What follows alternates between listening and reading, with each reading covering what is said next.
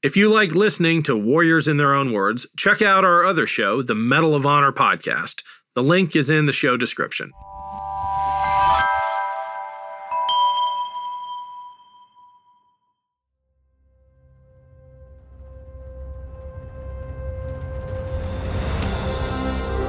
I'm Ken Harbaugh, host of Warriors in Their Own Words. In partnership with the Honor Project, we've brought this podcast back at a time when our nation needs these stories more than ever. Warriors in Their Own Words is our attempt to present an unvarnished, unsanitized truth of what we have asked of those who defend this nation. Thank you for listening, and by doing so, honoring those who have served.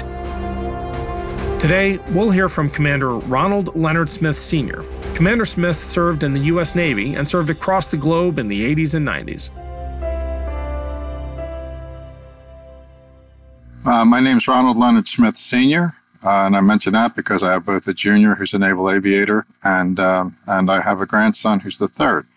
I was a surface warfare officer, a ship driver in 1110, and an abused child, and as opposed to being an aviator, and also I was retired at the rank of commander. My maternal grandfather was an immigrant, and all the uncles were in the Second World War, with the kid being in Korea. With few exceptions, all my male cousins were in the service, one West Pointer and one Kings Pointer. Early on, I was introduced to the Army-Navy game, and while that's not reality, for a young kid, it's a lot of pageantry, and I was interested in going to a military academy. I actually was accepted at West Point, NAPS, Naval Academy Prep School, and the U.S. Merchant Marine Academy at Kings Point. And with absolutely no desire or reason to go into the Army, I went to West Point, developed a duodenal ulcer during my plebe year, and at the end of 1974, there wasn't a need for a whole lot of second lieutenants, and I was medically discharged, honorably discharged, medically separated. I wanted to get back into the service, and I went into the Navy because I was almost a petulant child in that I thought, well, I'm not going back into the Army. So I'm a Penn State graduate, and I went to the Navy. I thought I was going to be an aviator, ended up being a ship driver, and had absolutely no desire to make it a career. But over time, things happened. My first tour, my wife was pregnant with our first child, and she said, "You better have a job." And I said, "All right, I'll take another set of orders." And then from there, I became an admiral's aide, and you really can't quit when you get that. The next thing you know, you wake up and it's past 10 years. You say, well, I may as well stay. I understand that it's a kinder, gentler Navy now, but the tradition of when you cross the equator, for those who had not, you're considered a pollywog. You're just a slimy wog, and those who have crossed it are navigators and of great acclaim, and so they get their opportunity to initiate you. And I'm not sure what the Navy does now, but back in the day, you would our ships stored up garbage instead of disposing of it. So we had the fun of crawling through a garbage chute. And then some of the boiler technicians had frozen old fire hoses. So the old canvas fire hoses in 24-inch lengths or so, and had kept them in the freezer. So they were used as paddles. And because I was the second engineer, I had the pleasure and honor of going through that chute twice, where not only are you crawling through garbage, but then I was getting spanked on the way. And then there's different tubs where you got dipped in slimy stuff. Nothing hazardous, but just awful. And then you get the opportunity right before you're almost finished. You get the opportunity to drink a truth serum, so that purifies your system, so you can become a noble shellback. And that's often whatever else is in it. There's always a lot of hot sauce. So you get the opportunity to drink 8 ounces or something, but 16 ounces. You just have to chug it. You just have to chug it down.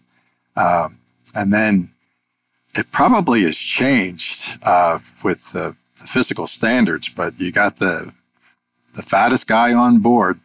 He was the baby, and you had to go kiss his belly, and there would be grease of some sort, and that's what we did. And and then at that point, you were allowed to go spend 15, 20 minutes in the shower, which is a Hollywood shower, which is something that you would never do, just to get all the grit and stuff off you.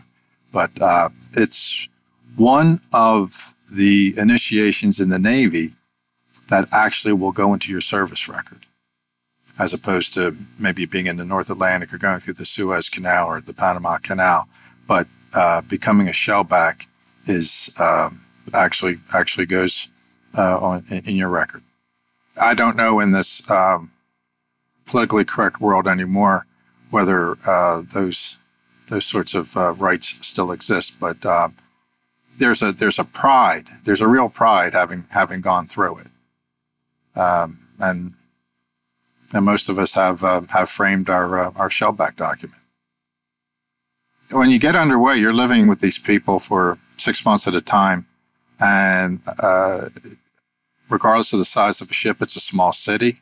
It operates around the clock. People standing watches, both on the bridge and in Combat Information Center, and as well as down in the main engine spaces. We have cooks, we have postal department, laundry, and everyone works together, and you have to work together, otherwise you can't accomplish the mission. There's no doubt going to sea is a very difficult career choice. But I also thought, if you don't want command, if you don't want the keys to the car, then you're in the wrong line of work. So my aspiration once I was on my first ship actually was to eventually achieve command. Some trying times were as chief engineer, for example, or main propulsion assistant, second engineer, on some pretty old and challenging ships.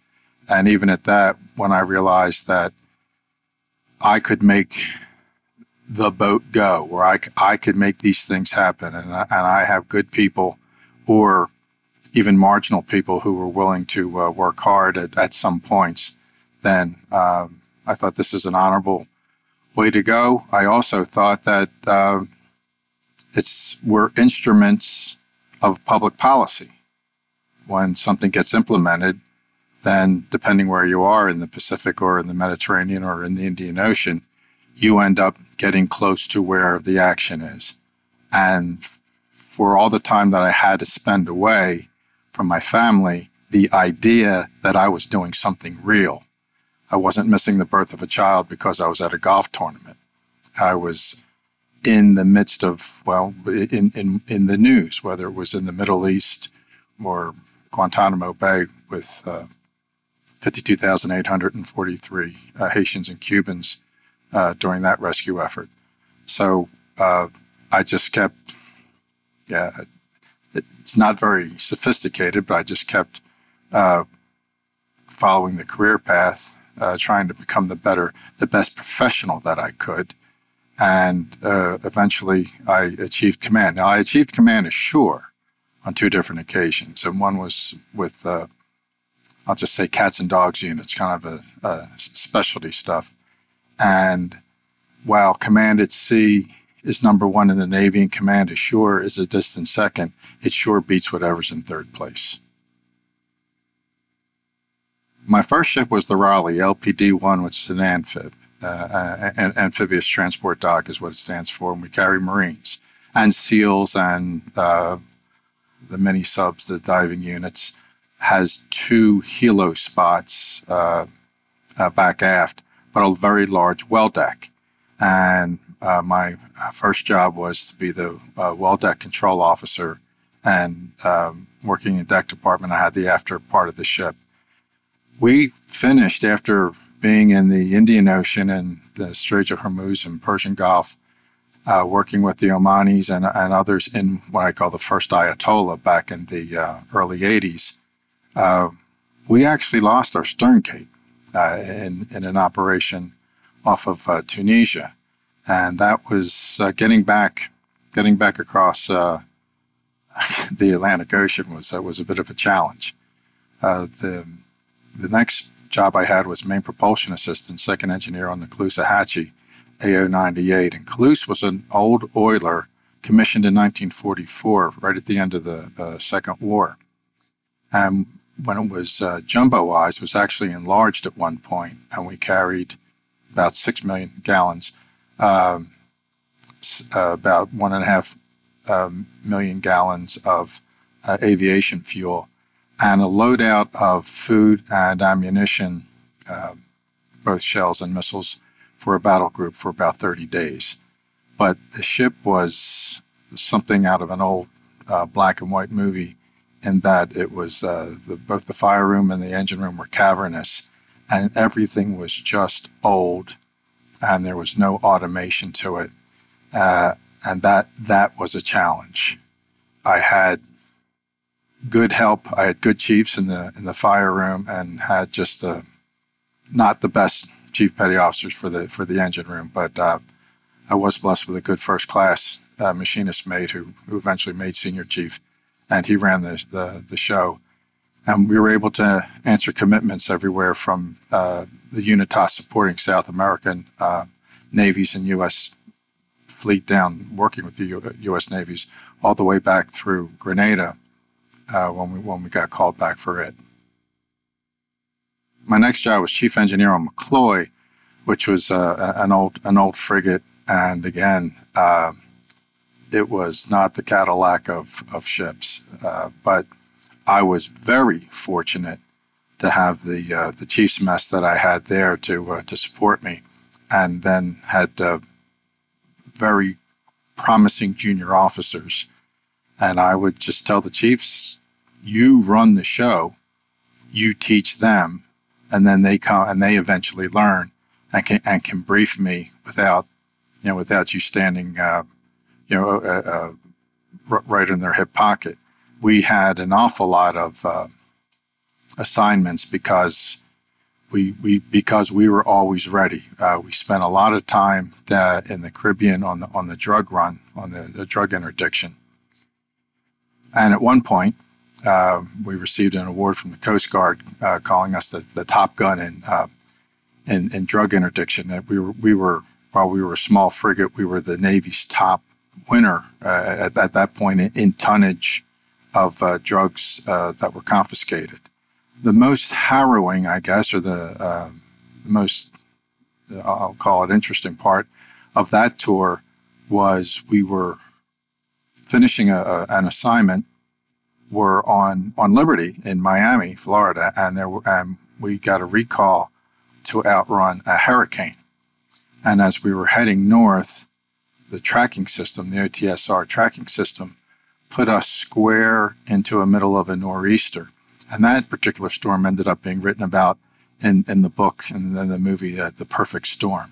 So we were battered about pretty significantly. And at one point, our stub mast broke. Now that's the top of the ship with just a combination of wind and waves.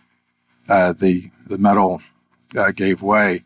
It was held on by the cables and the cable runs. And at that point, we were having trouble keeping suction from the sea to bring in water for our evaporators to make fresh water for the crew, but also boiler water and feed water to keep it was a steam propulsion plant to keep our ship going. So we at one point told the commanding officer that there was no way we were going to make it back to Norfolk or even up to the safety of the James River. And we recommended that we go into Morehead City, North Carolina. Now, our navigator at the time was a Coast Guard exchange officer who was very familiar with it because I'd been on Raleigh. I had been there several times picking up and discharging the Marines. And our ops boss had also been on a Gator, had also been on an amphib, one of his previous tours.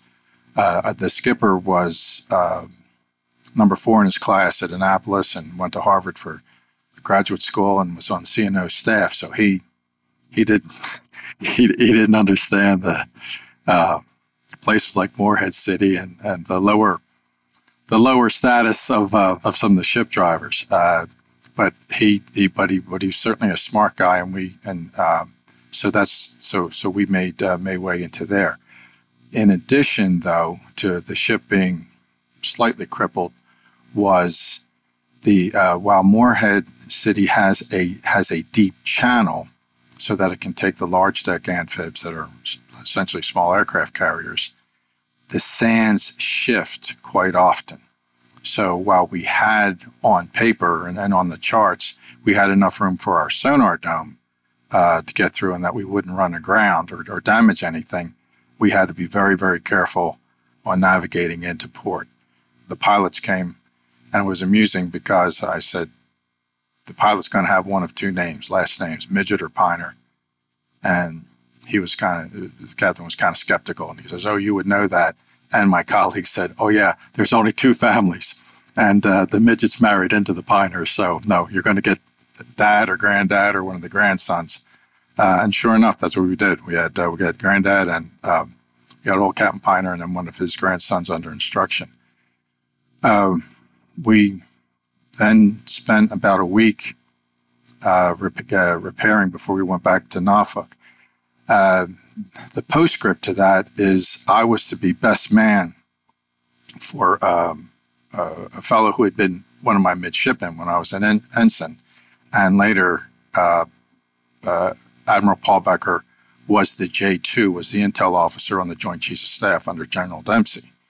So I asked the skipper if I could leave early after the repairs were done and make my way up so I could attend the rehearsal dinner and the wedding.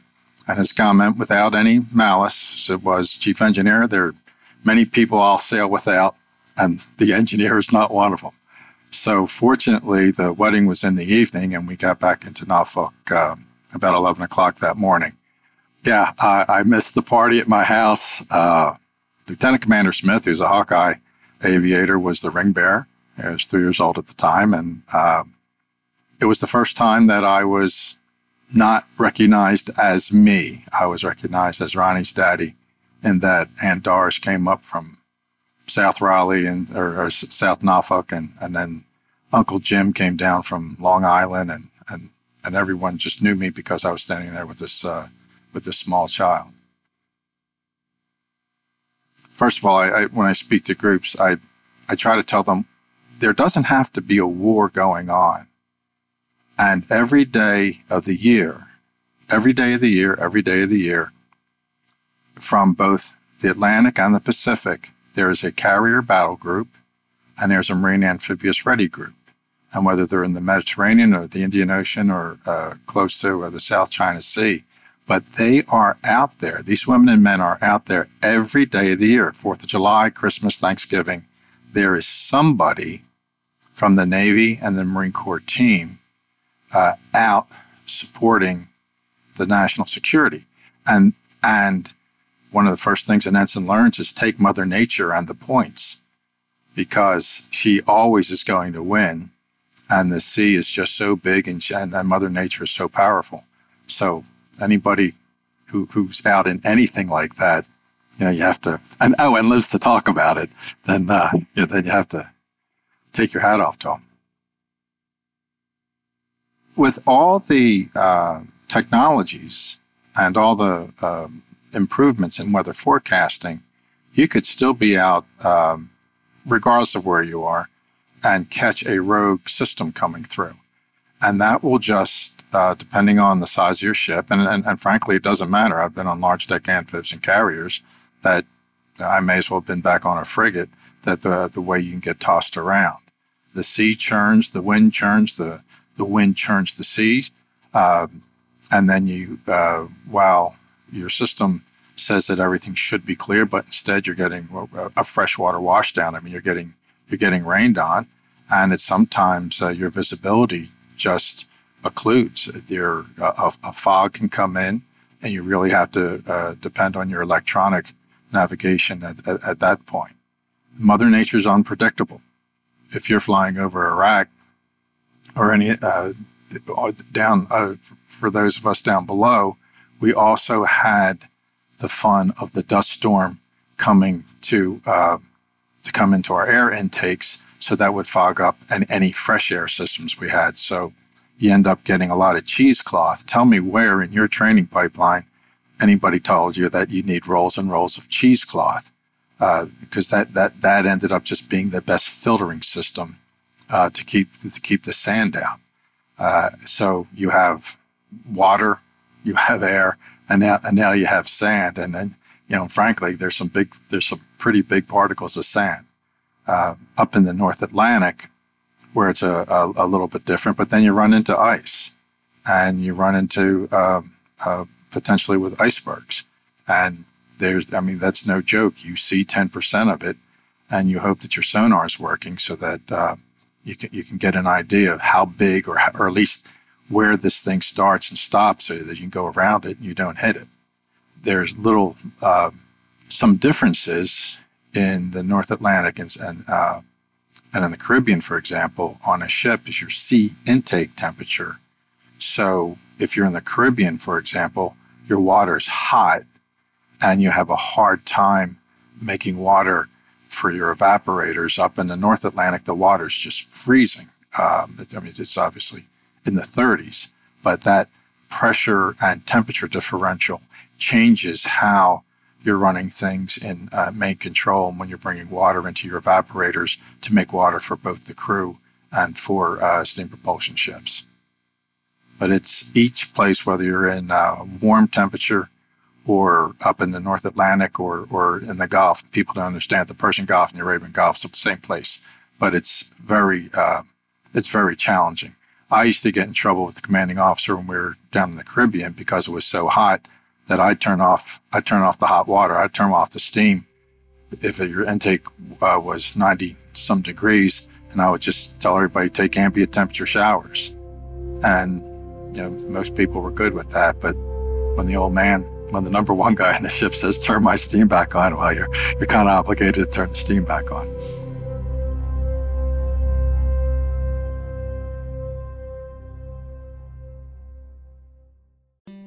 Hello everyone, my name is Tom Kearns and I host the Anglo-Saxon England podcast, where I cover the history and culture of England from the departure of the Romans in the 5th century to the Norman conquest in 1066. So far we've surveyed the collapse of Roman rule in Britain, the migration of the Anglo-Saxons, and the history of Northumbria from its beginnings in the mists of legend to its destruction at the hands of Viking raiders in the 9th century. I hope you'll come and give it a go.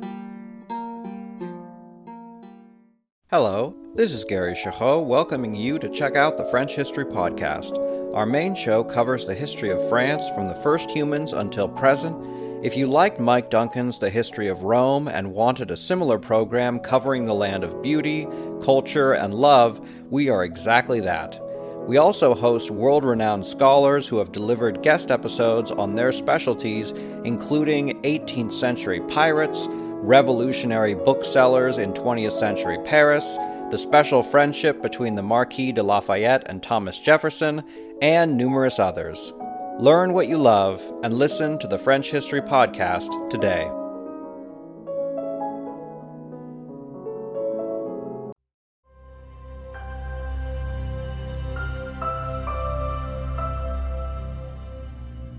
I had command ashore, not command at sea, but taking command the first time was a sense of tremendous pride and also, holy cow, what do I do now, Coach? Because I was responsible for a number of women and men, and everything from keeping them on task to perform their duties, as well as trying to get people promoted, trying to take care of people's families when they had anything from health problems to other housing problems. And you're the boss. I made jokes and said, hey, I loved being king. And I did. But the other part of it was everything stops at you. I was very fortunate. The 2 times I held command, I was very fortunate to have a superb senior enlisted advisor. So my master chief and then a senior chief were not only superb at what they did and taking care of the crew, but were pretty candid with me at times when we didn't quite see eye to eye. And they'd say, "Sir, can we take a walk?" And I knew I was in trouble. And frankly, about 70% of the time, I listened to my senior enlisted advisor. 20% of the time, there were things that I had not shared or was not able to share. That I said, "Master Chief, let's just do it."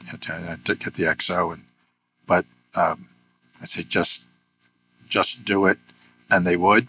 And that other 10% of the time was almost something as simple as, do we paint the door red or we paint the door blue? Well, if I want the door blue, I'm the boss, so we're going to do it my way. But those moments were few and far between. But I had the good fortune of having very good people to work with me and to work for me. One of the things I learned is you have to take care of your people first. And while it's far more critical doing it on a ship or in an air squadron or someplace overseas, it also translates later on into civilian life and taking care of your employees, taking care of people who work with you and work for you. But the idea is you have to work hard, and they have to see you work hard. In fact, it was Frederick the Great who said, "Your troops must eat before you eat. Your troops must sleep before you sleep. Your troops must be clothed and housed before you are clothed and housed. But you also must let your troops see that you are depriving yourself for them."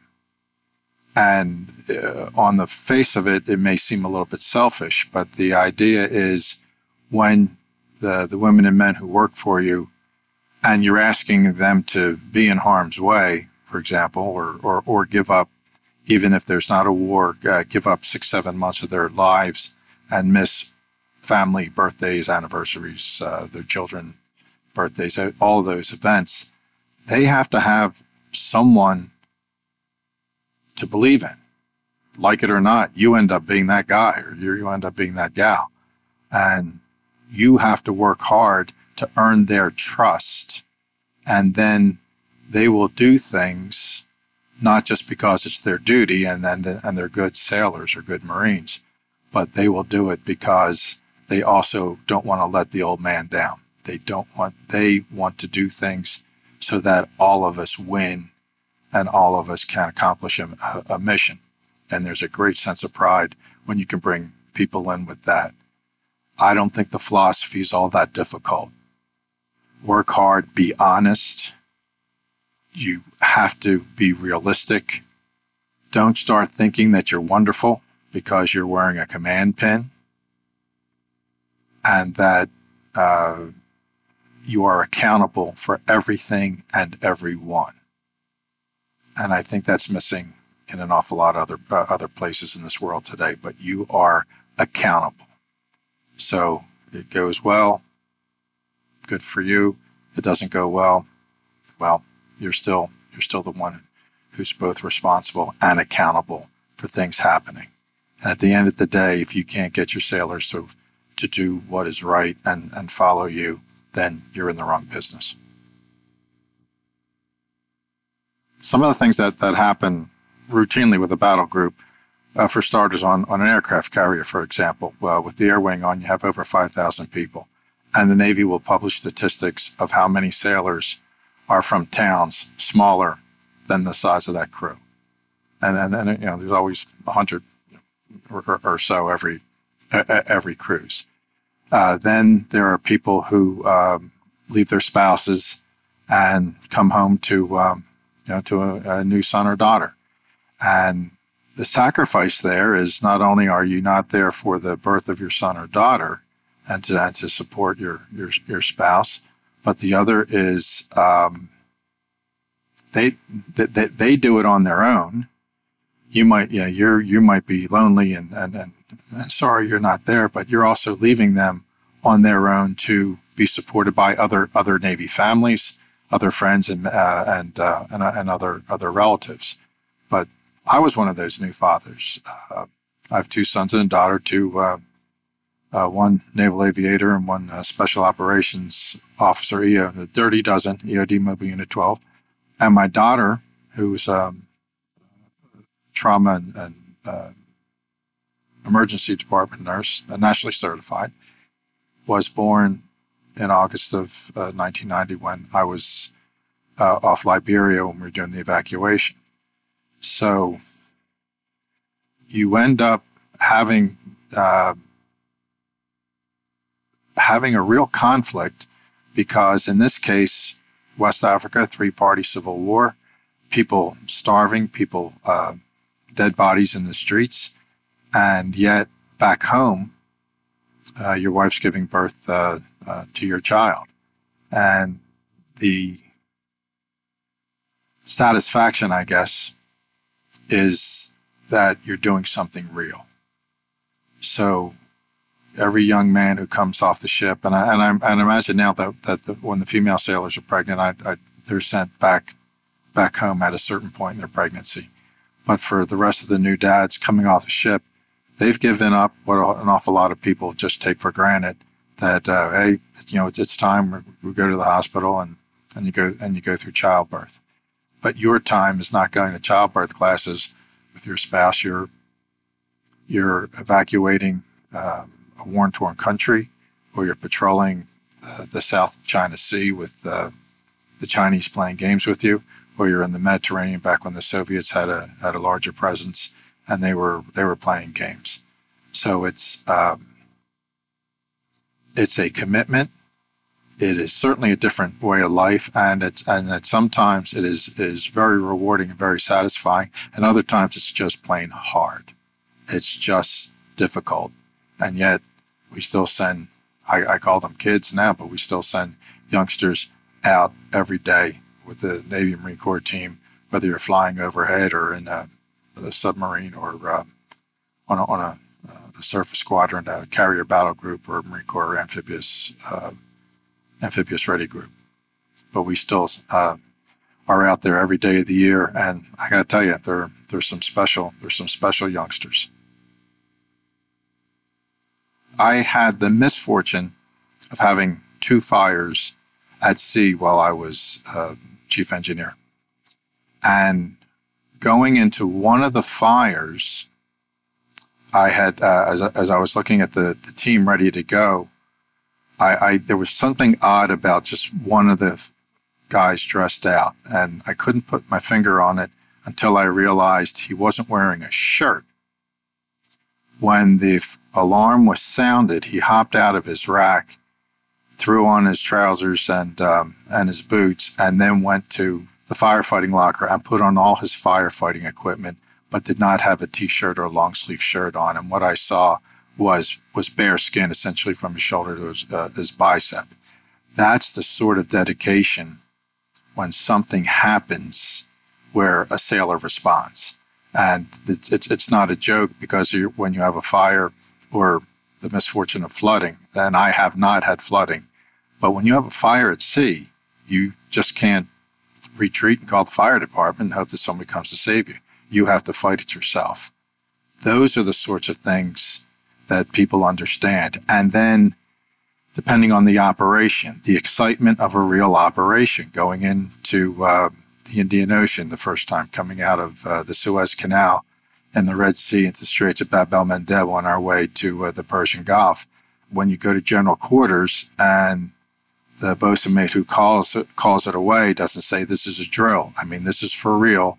You don't know what you're going to get when you have a very narrow passage of the Straits of Bab el-Mandeb from the Red Sea into the Indian Ocean. You have Asia on one side, the Arabian Peninsula on one side, and Africa on the other. And there are spots that are close enough, or little islands, that someone with a shoulder-held missile launcher could put some damage into a ship. So those sorts of things are pretty key on everyone's mind. And then you share that experience and that helps knit the camaraderie. Same thing when you're in humanitarian operation, and whether you're picking people up, refugees out of literally picking them up from the sea out of the ocean, or when you go to a small country that's been damaged by a hurricane or tornado, and then you supply from your ship, you supply them water, you supply them electricity, you have your medical teams, and if you have CBs on board, depending on the ship, you are out there trying to restore some kind of order and to save them.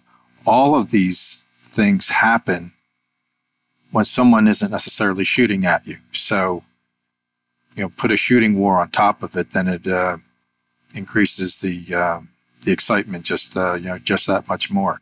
But the idea of spending all that time and doing something important, that is what knits a crew. After we went through the shellback initiation, after we crossed the equator, I had the mid-watch that night, and was the first time that the Southern Cross came into view, that constellation. And I actually went out, the night was so clear, and the horizon, just the sky disappeared into the ocean at the horizon, but it was stars fore and aft, port and starboard. And I actually went out on the bridge wing and stood up on the bulwark and on my tippy toes and reached up into the sky, thinking that I might actually grab a handful of stars. It just seemed to be that close, and it was so wonderful. And everything else was quiet. It was good weather. Things were clear. The only noise was the ship itself as we were steaming. And I thought, if you don't believe in something greater than yourself, then you're a fool, because regardless of any religious preference or Mother Nature, this is just magnificent. That was Commander Ronald Leonard Smith Sr. Thanks for listening to Warriors in Their Own Words. If you have any feedback, please email the team at kharbaugh@evergreenpodcasts.com. We're always looking to improve the show. And if you enjoyed this episode, don't forget to rate and review. Warriors in Their Own Words is a production of Evergreen Podcasts in partnership with the Honor Project. Our producer is Declan Roars. Bridget Coyne is our production director, and Sean Rule-Hoffman is our audio engineer. Special thanks to Evergreen executive producers Joan Andrews, Michael DeAloia, and David Moss. I'm Ken Harbaugh, and this is Warriors in Their Own Words.